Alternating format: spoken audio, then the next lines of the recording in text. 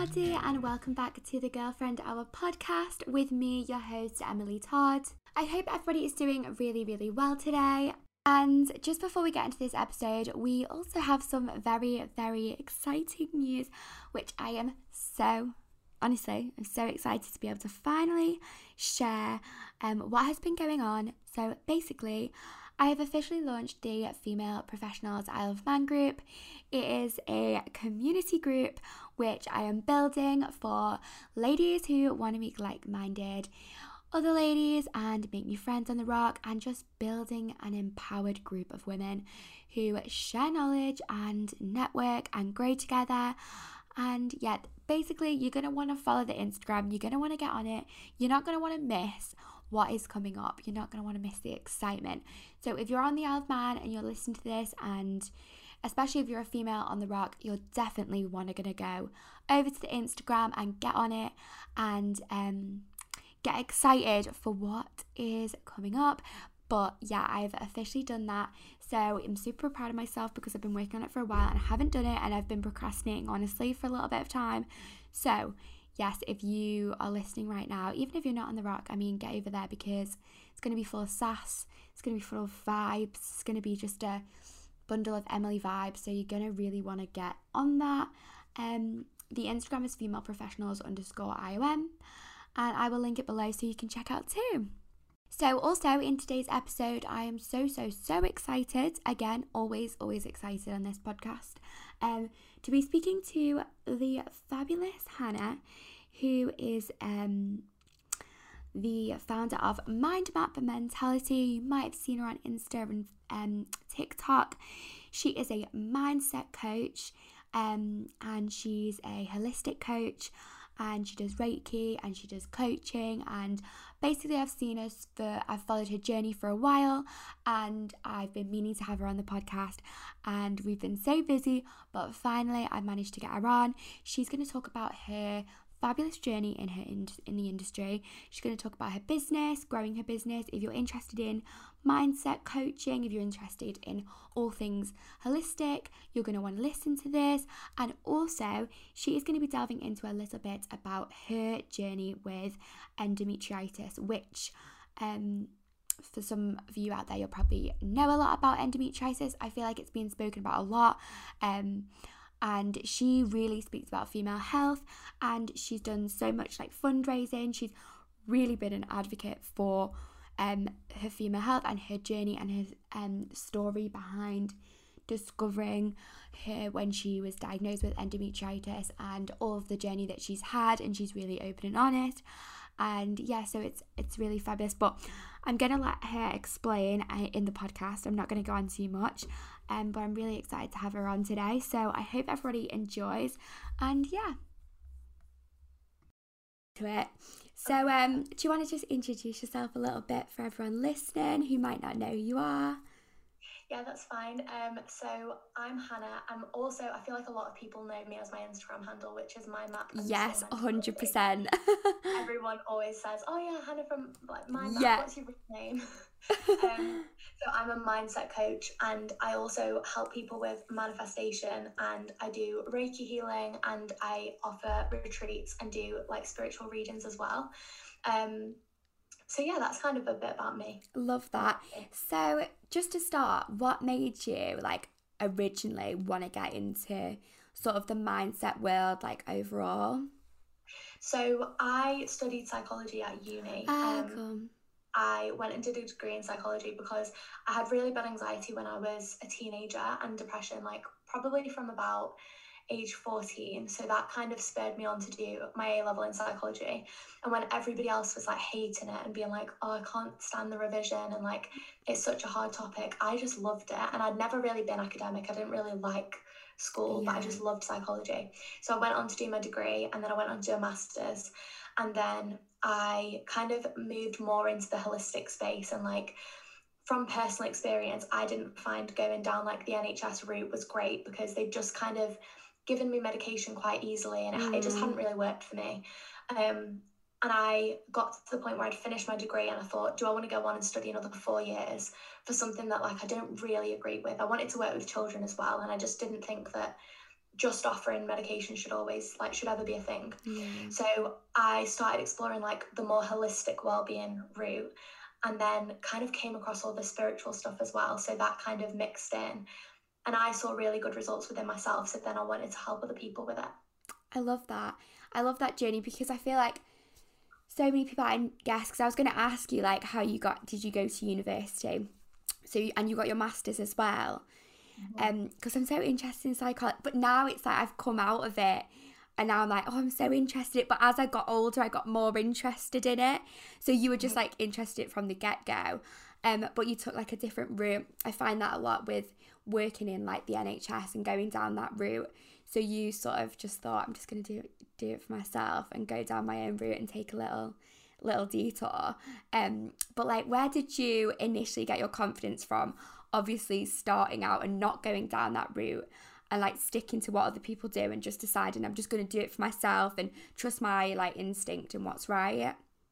So I wasn't confident at all. I still wouldn't even say that I'm a confident person now. I think I'm weirdly confident in like front of a camera. I did drama growing up. I did, drama. I feel like that helps. Level and stuff. I feel like that's a way to kind of get comfortable in front of a camera. But I did recently my first ever like public speaking thing. That was a whole different level. Oh, I know, it's so hard. I was so nervous. But yeah, I think I've never been a confident person at all. I think in school I was always like the quiet one. And then when I went to uni, I completely changed my friendship group and met like lifelong friends at uni, which I'm so grateful for. And then when I finished uni, we went into lockdown. So I graduated in lockdown. And I started MINDMAP Mentality as like a mental health blog. So I didn't really care if people found it, because I was like, it's helpful, it's like awareness. And then we went into like another mini lockdown, and I started doing the card readings, like the more spiritual stuff. So I made a TikTok and started doing them on there, and I blocked everyone I know. And to this day, so many people are still blocked on there. Really? Just so you could get into it? I could be myself. And I feel like if somebody says to me now, like one of my old friends said to me the other day, like, oh, what are you doing now? And I was like, oh, like mindset stuff. And he was like, oh, do you have like a business page? And I said, you'll never find it.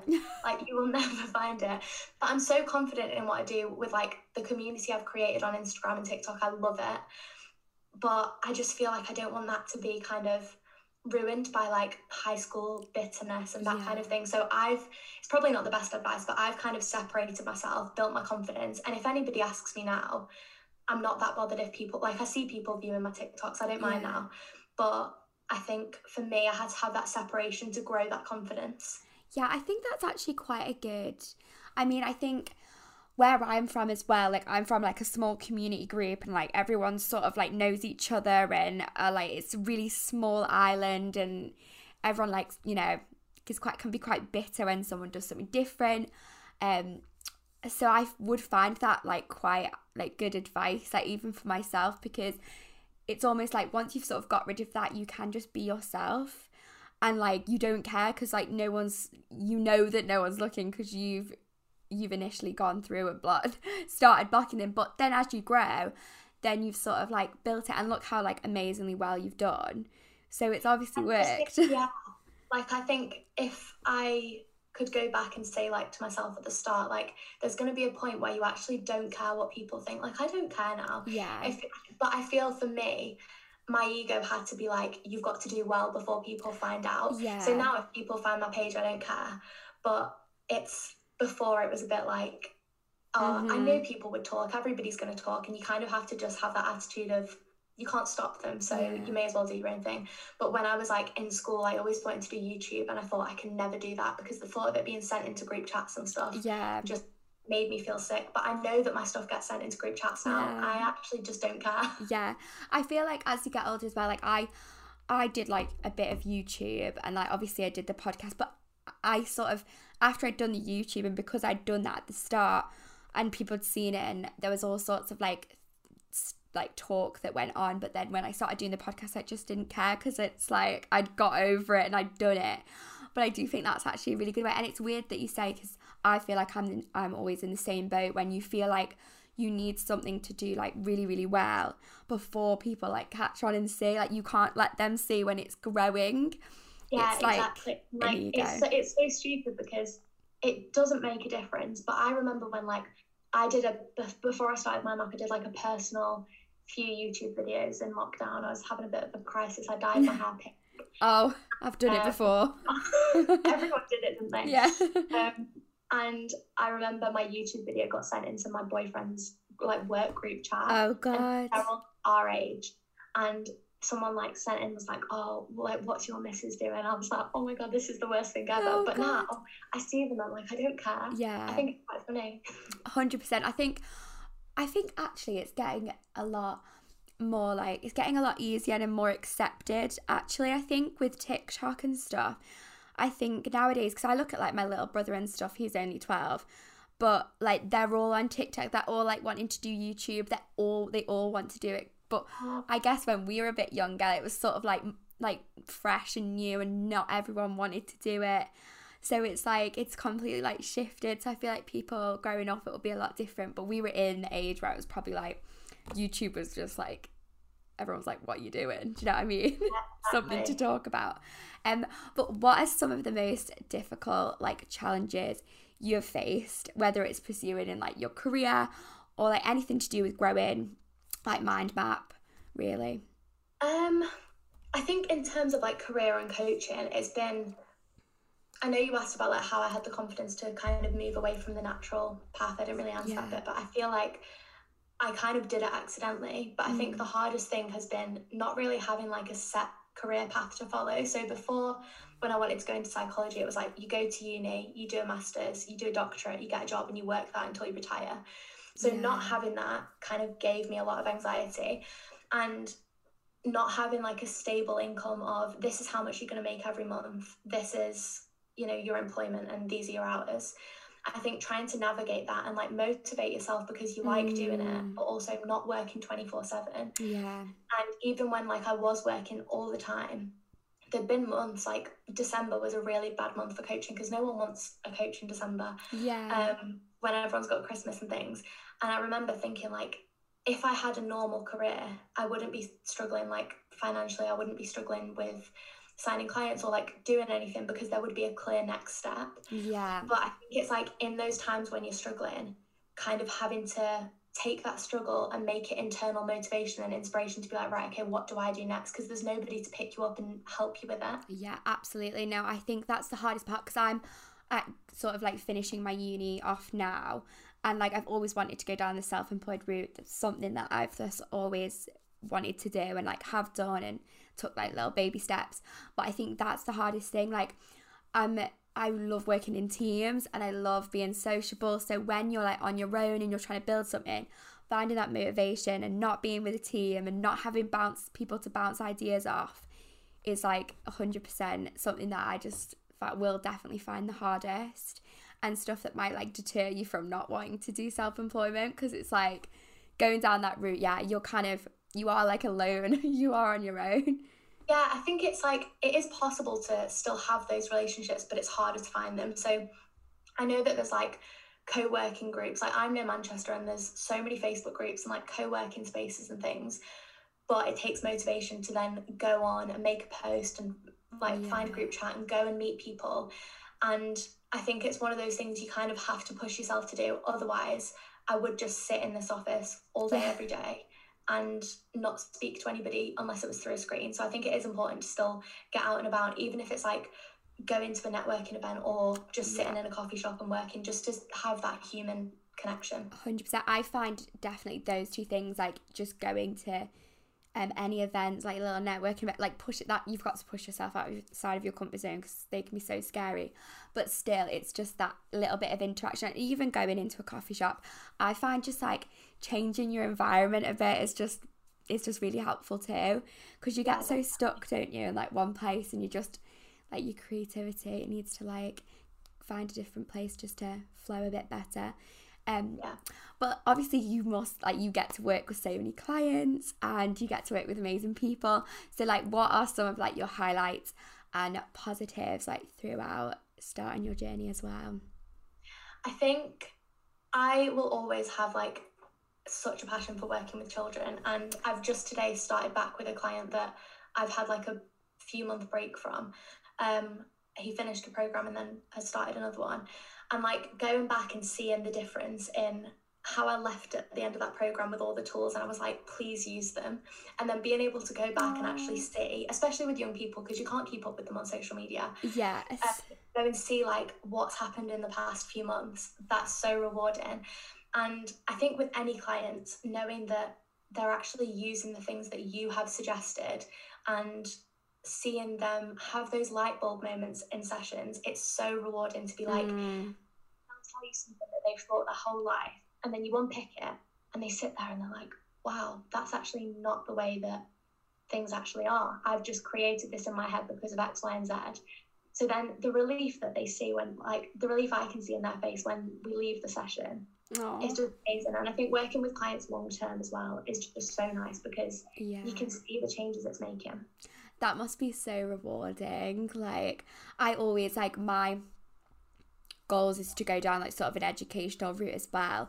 And I think especially when it's younger people, like, you do get to see those like amazing goals that they hit, and it must, that's such a rewarding feeling. Yeah, so nice. I can imagine that being a massive positive. But yeah, I also, you spoke a little bit about your retreats at the start, and I've done like a couple of retreats. I'm literally obsessed.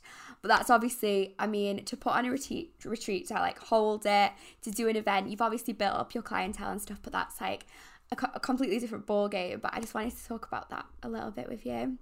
Yeah, of course. So I had this like belief about retreats that like that's something that I'll do when I'm really far along in my career. And I remember thinking probably in like February, like one day in my career I'll do a retreat. And I sat there and I thought to myself, like, why can't I do, like, what am I stopping myself from doing? Like, why can't I do this now? And I was like, I can do it now. And I literally just thought, right, okay, find a venue, think about what you want to put on and just do it. And it was as easy as that, like, to just think. I was putting so much pressure on myself that it had to be when I felt ready or when I hit X, Y, Z in my career. And actually, I didn't have to. I found an amazing venue through where I'd been doing cold water therapy. So I ended up hiring their space. And on the day when I got there, I felt like such an imposter. I was like, I'm holding this retreat for people that are around my age. Some of them are older than me. And I was like, I'm not qualified for this. And then as soon as I got started, I just love like what I do, and it just flows so easily. And I remember one of my friends came to the event, and I remember walking to like the bit where we had food at lunchtime, and I was like, this is my job. And we were both like, this is crazy. And it was just such a nice day because it was one of those things I'd put so far in the distance, and I was like, I've actually done it. So it was really nice. I really, really enjoyed it. I need to get planning the next one. 100%. That sounds like so amazing. Like, just having that feeling of being like, this is what I'm doing, like, this is my job, like, I love it, and you're getting to like help all. And did you enjoy like holding it? Was it quite a challenge to like sort it all out? Because I just think like putting on an event sort of thing. Yeah, it was. I feel like because of the way that coaching works, I did like little workshops throughout the day, and once I'd organised what order they were going in, I did like a workbook, and I didn't do myself any notes or anything because I find myself better in situations where I can just talk because I feel confident talking about whatever it is that the topic is. So once I'd done like the workbook side of it and like the design side, everything else I feel like just fit into place. But I did the food myself, which I wasn't going to. And then the night before, I was literally cooking until like 11:30. Oh my God. All these different salads and like cakes and all sorts. And I'm so glad I did because everyone was like complimenting it, saying that it made it so personal. And I think that's what it's about. It's about doing things that you first didn't think that you could do, and then doing it anyway, and people saying that it was really good. Love that. Yeah, I've been to a retreat and she cooked like all the salads, all the food, and it was so delicious, and it just felt like so homey, and you just felt so connected. And you're there for like, I think I was on the retreat for a couple of days, but even a day, like, you manage to connect with people so well. Like, when you're in that same environment and you're all like on the same page, it's crazy how quickly you just connect with people. Yeah, and it was so nice to see like everybody that came to the retreat, they were just all on the same wavelength. Like afterwards, they all made a group chat, and I was just like, Oh, I my love heart, that. it's so nice that they all felt so comfortable and like just being vulnerable, like, and opening up. And it was a day that was filled with like so many people thinking that they couldn't come on their own, and everybody came on their own, and everybody left feeling so accomplished. It was just really nice to see. Oh, I love that. And like, it's so interesting when you said like you feel like, why couldn't I put this on now? And I feel like a lot of people have that, especially, I don't know if it's like, oh, I should do that when I'm older, and you think like only people like when you've been in it for a while, like you do that when you're a bit older. But it's like, well, why couldn't you do it now? And I love that you did it, and you're gonna obviously continue to do them. And you said you did it at was it the cold water therapy place? And I really want to talk to you about that, because I've done a bit of cold water dipping. My mum's like a massive fan, and have you watched the Wim Hof on BBC? I've not seen it yet, but I've heard a lot about it. Yeah, you should definitely watch it. It was like, I literally like cried at the end, because it was just so like, oh, I've just like felt for them all, and they did so well. But talk to me a little bit about that, because did you do that on the retreat? Yeah, so we did it on the retreat, but I didn't facilitate the session. I got the guy David from Influx, so he has like a cold water coat brand thing, so he facilitates all the sessions at the farm club, which is where I'd been going. So I witnessed it. So he did our breathwork session, and then we went down, and he's just the most like calming person. And I have a lot of like, I'm quite open about this, I have a lot of trauma about like men and like horrible beliefs about men. Yeah. And he's just one of those people that you just always feel safe around, and you would never have to worry that anybody would ever feel unsafe around him. So it was really nice to have him there. So he did the breath work, and then we went and got in the water, and there was like one girl that hadn't got into a body of water since she was in primary school, and she's now like probably around our age, and she got into the middle of the lake, and she turned around and she was like, I've just realised I've not swam since year 6. And she'd not even thought about it, and she just got in. There was another lady who had a fear of open water, and she got in. It was just amazing. But I started that in February or the end of January, and I kind of just agreed to it on a whim to go with my friend because she'd done it before. And I remember getting there and thinking like, what am I doing? My car had frozen over, that's how cold it was. Oh my gosh. And I thought like, what am I actually doing? And I put my foot in, and I remember thinking like, I can't, like my body can't handle this. Anyway, I got in, and I remember thinking like, my friend was just going, mind over matter, mind over matter. And I just heard it, I can still hear her in my head now. And then I got out, and I was like, I've done it. And I was so happy. And you like, not only for the mindset side of it, where you think you're going to die and your brain's telling you have to get out and you ignore it, but also the physical thing. I don't know if like when you've done it, you feel like the tingles after. And you come out with like a tan because your blood's circulating so much, don't you? It's really nice. It's crazy. You're like, I've been in, it was sort of like, it was off the like, because I've been in the beach and like on the sea, but then it was in more of a lake, so it was a lot colder. And I just remember being like, my body, I was just like, but I was with a group of like females, and we were all just like together, like hugging, and I was so happy when I did it the first time, and I got out and my body was just numb and I was tingling, but I was like, I could just stay out, and I was like jumping all around. I was just full of energy. It's so nice, isn't it? And I think when people like say to you, why would you do that? There's no other way to explain it other than being like, just try it and see how you feel after. Because I did it, and then I think I went every single week after that, at least once a week. And like now it's nearly the end of May, and I can just feel like the water's so warm now, like it feels so different. Like you're just so used to it, and you just build up this thing. But even, I guess, if you don't want to start, like I started doing like cold water showers and just doing that after, because that is kind of just as good, but it's better in the like open air, and you're sort of just like, I swear I've gone before and it's been like pissing down with rain and I'm like, what am I doing? And just there, I feel like it's hard as well.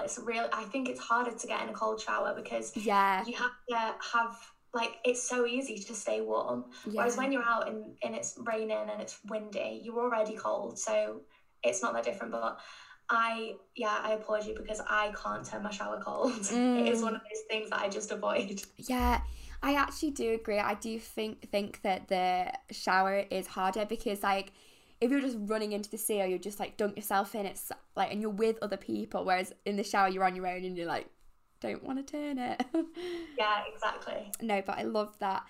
So moving on from sort of, like, your career side of things, I really want to talk about, like, female health. So you were diagnosed with endometriosis, and maybe if you just want to give a little background about that. You're obviously a big ambassador for it and everything, so we can talk about that. Yeah, of course. So I got diagnosed with endometriosis and adenomyosis in, I think it was September 2020, and that was my second surgery. So I'd had a surgery previous to that. I'd had painful periods, like ridiculously painful, my whole teenage years, to the point where I'd pass out, I'd be sick, I'd go lightheaded, and everybody just told me it was period pain. So I then thought that it was period pain, and I just thought everyone goes through this, I'm just being dramatic. So I wouldn't take painkillers because I'd think, like, none of my friends have to take painkillers, I can't understand it. So I went to the doctors a few times and said, like, I'm passing out and being sick, and nothing was really done. They put me on the pill, which I stayed on for quite a while when I was younger, and I didn't have any horrendous side effects, but it got to the point where I just thought my mental health wasn't great, and I didn't really like the thought of putting something in my body that I didn't need to, because, like, I didn't need protection, and I wasn't at the point where I was in a relationship or anything. So I came off the pill, and my periods have always been really regular, so I knew I didn't have, like, polycystic ovaries or anything like that. And I kept going back to the doctors, and they just keep saying, you know, paracetamol, hot bath, hot water bottle. And then eventually I found Endometriosis UK, which is a charity, and I went on their website and I looked at the symptoms, and I had every single symptom except, like, infertility, which I didn't know because I was, like, 16. So I went to the doctors with the printed out webpage, and I said, I have every single symptom of this. The fact that you went found, like, I've literally done this before, and I've got it, and I've been like, this is what I have, and they're like, I'm like, why aren't you picking up? Like, why didn't they pick up? It's wild. And I think part of it is, like, that if it was happening to men, I completely believe that it would be a different story, because when I've tried to describe, and this is nothing against my boyfriend, but, like, when I've tried to describe period pain, he goes, oh, I know what you mean, because I get cramps when I'm hungry, and I'm like, I pass out.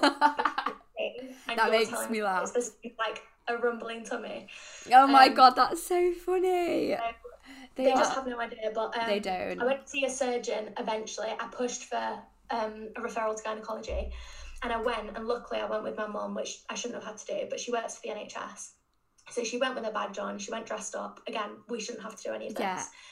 And the doctor was like, oh, well, you know, you've probably got endometriosis, but we're not going to do a surgery because you've probably got it anyway. And my mum had it when she was, like, 18, but she had me at 20, and it went away, which for some people it does. I didn't realise it could go away. Okay. So for some people it can stop, but there's, like, no research into, like, why that happens or just if it happens to you. But for my mum, that's what happened. And I was 18 or 19, sat in this consulting room, and the surgeon said, well, why don't you just have a baby then? It worked for your mum. And my mum said... Oh my God. I can't... And my mum said, have you just told my daughter at 18 that she should have a baby because you don't want to do a laparoscopy? Oh my goodness. And he said, well, it worked for you. That is horrendous. It's like when they put you on the pill, like, because I've had so many times, whether it was, I think it was for, like, weight gain or something like that, and they're like, just go on the pill, that's what worked for you before, and I'm like, no, like, you should be investigating, doing something. It's crazy what they do. Yeah, and I think the pill is great for protection, it's great for, like, some people, but for a lot of people with female health concerns, as soon as you say something's not right, they say, oh, let's just stop your periods then, so that you don't have the symptoms, but the cause is still there. So and they just never... My mum flipped at this point, which I'm so glad to with me, because I would never have said anything. He was a male doctor, he was very patronising. And eventually he agreed to do the surgery, and he said, well, we'll do the surgery, but we won't find anything, because he didn't want to find anything. He kept saying, there's no point us doing the surgery because we don't always see it. So anyway, the surgery date came round, and I had the surgery, and I came out of the operating theatre, and I woke up and I said, have they found it? And they were like, no. And I just remember crying my eyes out. And he came round to the little recovery room after, and he went, just like I said, we didn't find it. So he was a general gynecologist, and this is since the exact same thing with him has happened to one of my friends. Like, I've put complaints in and everything, but oh my God, that's dreadful. So I got discharged. I had never had another appointment, and I thought, like, I'm back at square one. And at this point, it affected my mental health so badly, because I genuinely thought that I had some sort of mental health condition where I was creating pain that wasn't there. So I stopped taking all my medication, stopped taking any pain relief. And I was like sat there in agony thinking, like, I'm making this up, like there's nothing there.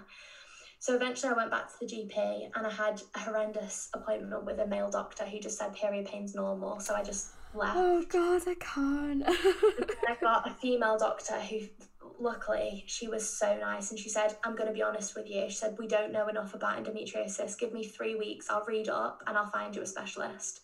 So I was so lucky with her. So she referred me to a specialist in Manchester, which was about an hour and a half away from where I lived. And I went to the specialist, and they said, we'll do an MRI, but it'll probably come back clear, because they all had before. And then after the MRI, the surgeon was like, I just still feel like we should just do another laparoscopy. And he was like, but it is another surgery. So I said, no, like, I need to know definitively if it's there or not. So I had the surgery. It was during COVID, so I went in on my own. And he said he came in before the operation. They were going to look at my bladder as well, but they didn't end up going in my bladder. He said before the surgery, like, we've got a lot of patients on today, I'm not going to look in your bladder. I said, that's fine. So I went into the surgery just hoping and praying that either way I'd have an answer. And again, I woke up in the recovery room from the anaesthetic straight away. I said, have they found it? And the nurse next to me, she just looked at me and she went, yeah, it's all over. Like, it was everywhere. She said, they've got rid of it all. And I was so relieved. Like, I thought I was mental. I thought I was like, there was something wrong with me. And that relief was so huge. So then I went back to my room, and they were like, we're going to have to keep you overnight, because there was so much endometriosis there that we had to get 2 surgeons in for your surgery. Oh my God. And it's been obviously growing for such a long time. And did they not find it the time before? No, because that horrible gynecologist had said we won't find anything. And I don't know whether I could have put in like a medical negligence claim and like gone through all that, but yeah, because that's like a whole, like, the fact that he probably deliberately didn't find anything. Do you know what I mean? That's dreadful. I'm so glad you got that lovely lady there. And that's like, that GP made such a difference. So then they said we had to get 2 surgeons in, and because you've been under anaesthetic for so long while we removed it all, we need to keep you in overnight. So I stayed in overnight, and then they diagnosed me with stage 4 endometriosis. There's 4 stages. One's like, there's not that many incisions. It doesn't like match up to the amount of pain, but I got stage 4, so there's 1 to 4. And then after stage 4, you can also get adenomyosis, which is where the cells don't just sit on top of like your ovaries and your fallopian tubes and things. It actually goes into the wall of your womb and like cervix. Yeah. So they can't remove that because it's like within the muscle. So they said the only way we can get rid of it is a hysterectomy, which obviously I was only 21. Yeah. I didn't want a hysterectomy. So then after that, they just see me once a year. And every appointment they tell me, if you want children, you need to have them pretty soon because, you know, time's ticking and it's probably making you infertile. But they're so kind of dismissive about it because they tell people that every day. Yeah. I think they don't think about how much of an impact it can have on every single person that they're telling that to, and they're just not thinking, because that is so, like, that would just be so impactful, wouldn't it? Like, I couldn't imagine that. It's just, and it's so common. I think this is why it shocks me so much that it's not known about and like it's not talked about. I remember seeing Molly May's got it, and I remember watching her vlogs before she got diagnosed. Yeah. And thinking like, you have got endometriosis, and as if she'd ever seen it. I messaged her and I was like, you've got endometriosis. Here's the surgeon that's in Manchester. Like, you need to get checked. Obviously, she never opened it.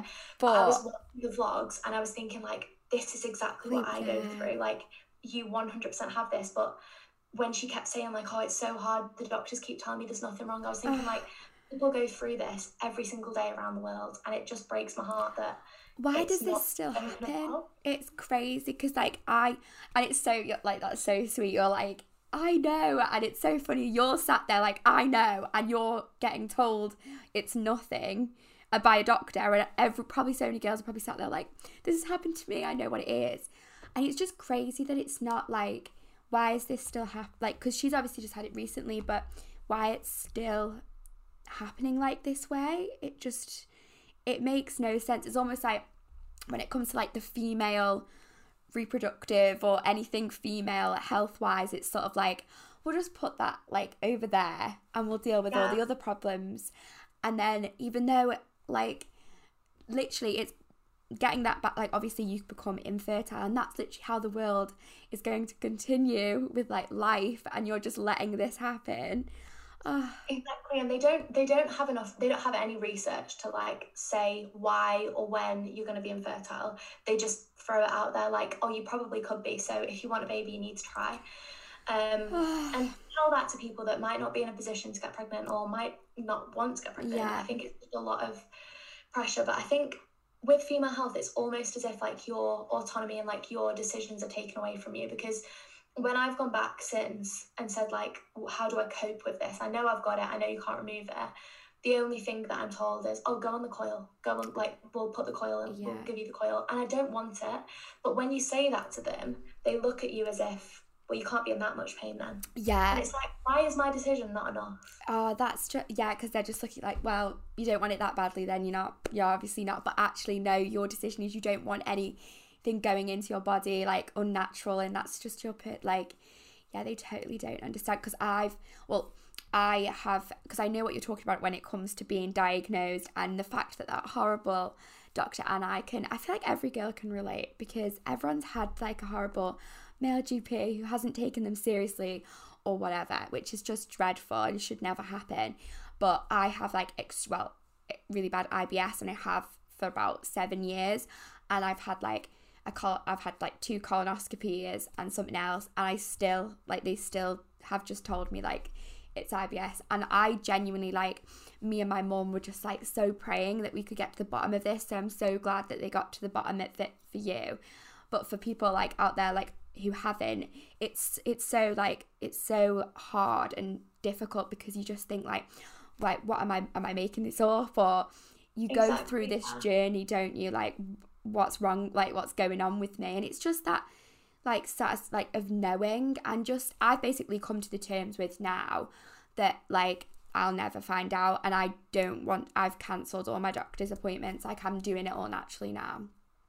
And I've just come to terms with that, like, I'll never know, and I've just got to deal with it. So, and it's so hard. And I think it's like we're all taught to rely on the medical system so much, but the more I open my eyes to, like, even, it's not even spiritual things, but like medical system. And like, I remember being in uni and thinking, I was doing my dissertation in my 3rd year, and I said to my dissertation supervisor, I'm looking at all these studies on antidepressants, and all the ones that say that they work are funded by the pharmaceutical companies that make them.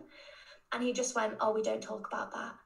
And I thought the whole system is so backwards, that as sad as it is, they like make money from sick people. So you have to question, like, me being left for that long and probably causing more complications, you being left not knowing. Like, they told me that I had IBS before any of this. I think it's quite a common one to just be fobbed off with. And then they say, my mum says that. She's like, you just get fobbed off every time, and like when they go and they don't find anything, it's just like, but also because they were looking for things like Crohn's and stuff like that, but then they're like, and then the doctor will always go, you're very young to have these issues, and I'm like, so? And it's almost like they say, you're so young, and then they're like, well, we can't find anything, like, you're so young anyway, am I even looking?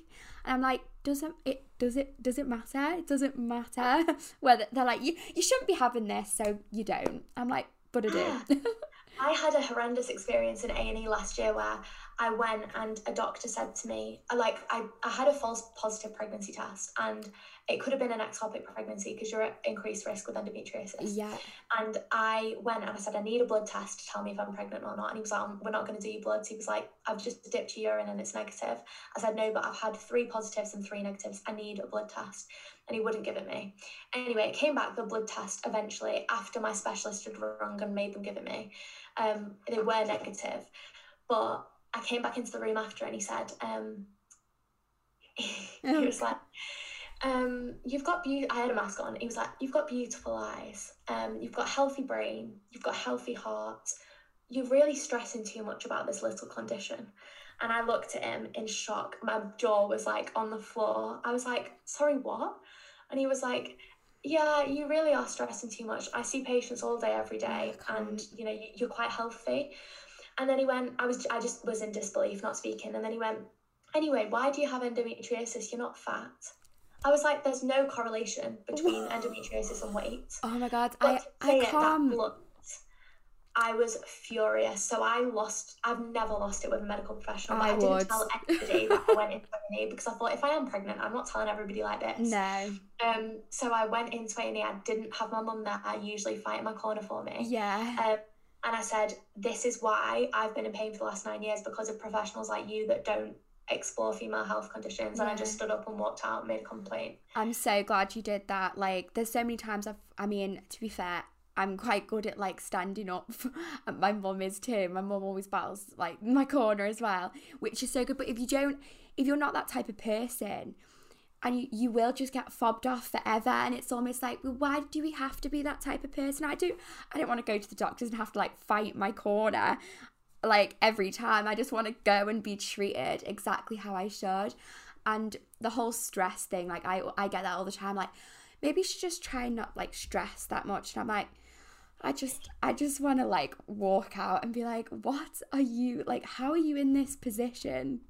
Yeah, it's crazy. And then when they're in a position of power, it's so much harder to fight back. I remember sitting there in the waiting room with my heart racing, my eyes tearing up, and I was thinking, like, I shouldn't feel like this when I'm in a place that's meant to keep you safe. Yeah. Like, it's just not right. 100%. And I think I've totally gone down more of like a natural holistic route with my like sort of journey with like my IBS and like stuff like that. And from just going to I've just been to so many doctor's appointments from when I was younger, so many like things, and I just got to a point where I was just like, I'm just doing this on my own.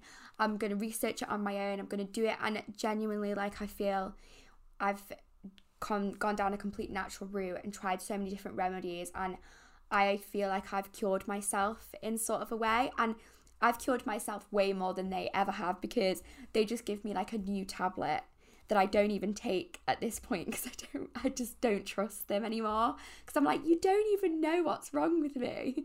So like, or like, what, do you know what I mean? So yeah, I do think like sometimes we do trust the medical like world a lot, but maybe we should just trust our own gut and our own instincts like a lot more as well. Yeah, I think we can all heal ourselves, but if you don't believe it because you've always been told that you can't, you're never going to try. Yeah. Like, they told me that this is incurable, and I remember speaking to one of my friends, and she's got PCOS, and they told her hers was incurable, and she's completely healed herself and like 90% of her symptoms with diet and exercise and like all these different holistic methods that you don't get taught about. It is definitely possible. It's just like hearing people talk about it and like their own experiences to make you realize it's not all as it seems. Yeah, absolutely. No, you can 100% cure yourself. I think as well, the cold water therapy, I know someone who cured their IBS through cold water therapy, and I genuinely think that has helped. But the doctors don't go, oh, if you just like do cold water therapy, and if you do like even like meditation, like even my yoga has helped, and if you just like eat these nutritional foods, but instead they're like, here, just have this tablet and we'll do it like another surgery and we'll find nothing. It's crazy. Exactly. And like, it frustrates me so much, because like I look into things like cold water therapy and you see you see the results, you feel the results. Like I always say, I get out and I feel my circulation improving. Like you can feel your blood pumping. But like, why do they not teach you this, and why do they not show you this is how to do it? Reduce your stress and your inflammation will go down. Eat this, eat that. And it just makes me question like the whole medical system. And it's all about like funding, and I get that it's a massive thing and it's great for so many things, but for female health and like things where they say that it's incurable, I think that's kind of the end point for them. It's like that's just something you've got to live with, and nobody has to. No, absolutely. And I think, you know, it's so good that we have like people like you, and there's so many amazing people out there now that, you know, younger people growing up, they're going to be able to get all this amazing advice and hear other people's stories. Because when I was younger, like I just would go to the doctors. I had no idea that like there was any other like routes. So it's so amazing that like we have that now, because it's so, people are talking about it so much more, which is amazing. But any advice for any listeners out there that have maybe struggled with their journey? I mean, I've spoken about this before. Anyone who's gone through a journey, you know, in like medical wise, and they're struggling, or even getting into mindfulness and stuff like that, because that's helped me. Yeah, I think just realise that there's never a straightforward route. So the whole reason that like I'm called MINDMAP mentality is because I think that like mental health is in the middle of the mind map, and then there's so many things around the outside that contribute to it. So like you said, like meditation, yoga, exercise, meaningful connections, all of these things, even like music and affirmations and all the things that you think are a bit wacky, if you actually explore the reasons why they work, that can work for like your physical health as well.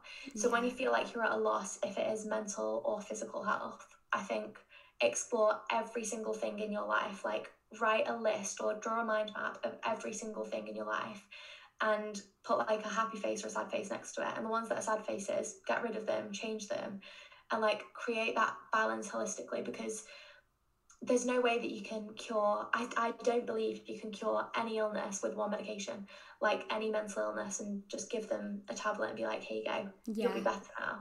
Because your environment has to change, your lifestyle, the people that you're around, your belief systems, there's so much that goes into it. So I think just start exploring, even if it's just like one more thing every week, thinking like, how can that impact me? Because I think it can be overwhelming to think, I've always thought that mental health was just a chemical imbalance and that's the only way forward, to then realise that there's all these things that impact it. It can be quite a lot of information.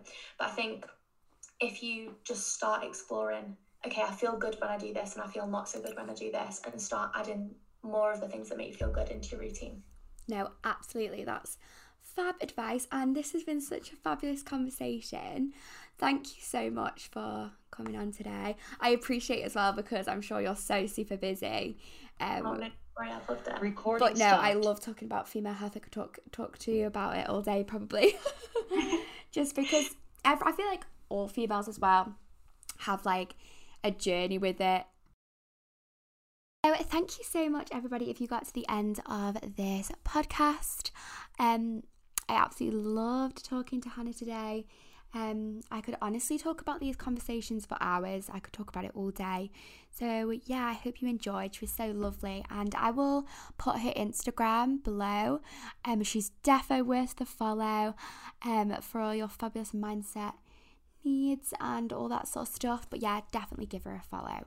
So yeah, thank you again, and I will see you in next week's episode.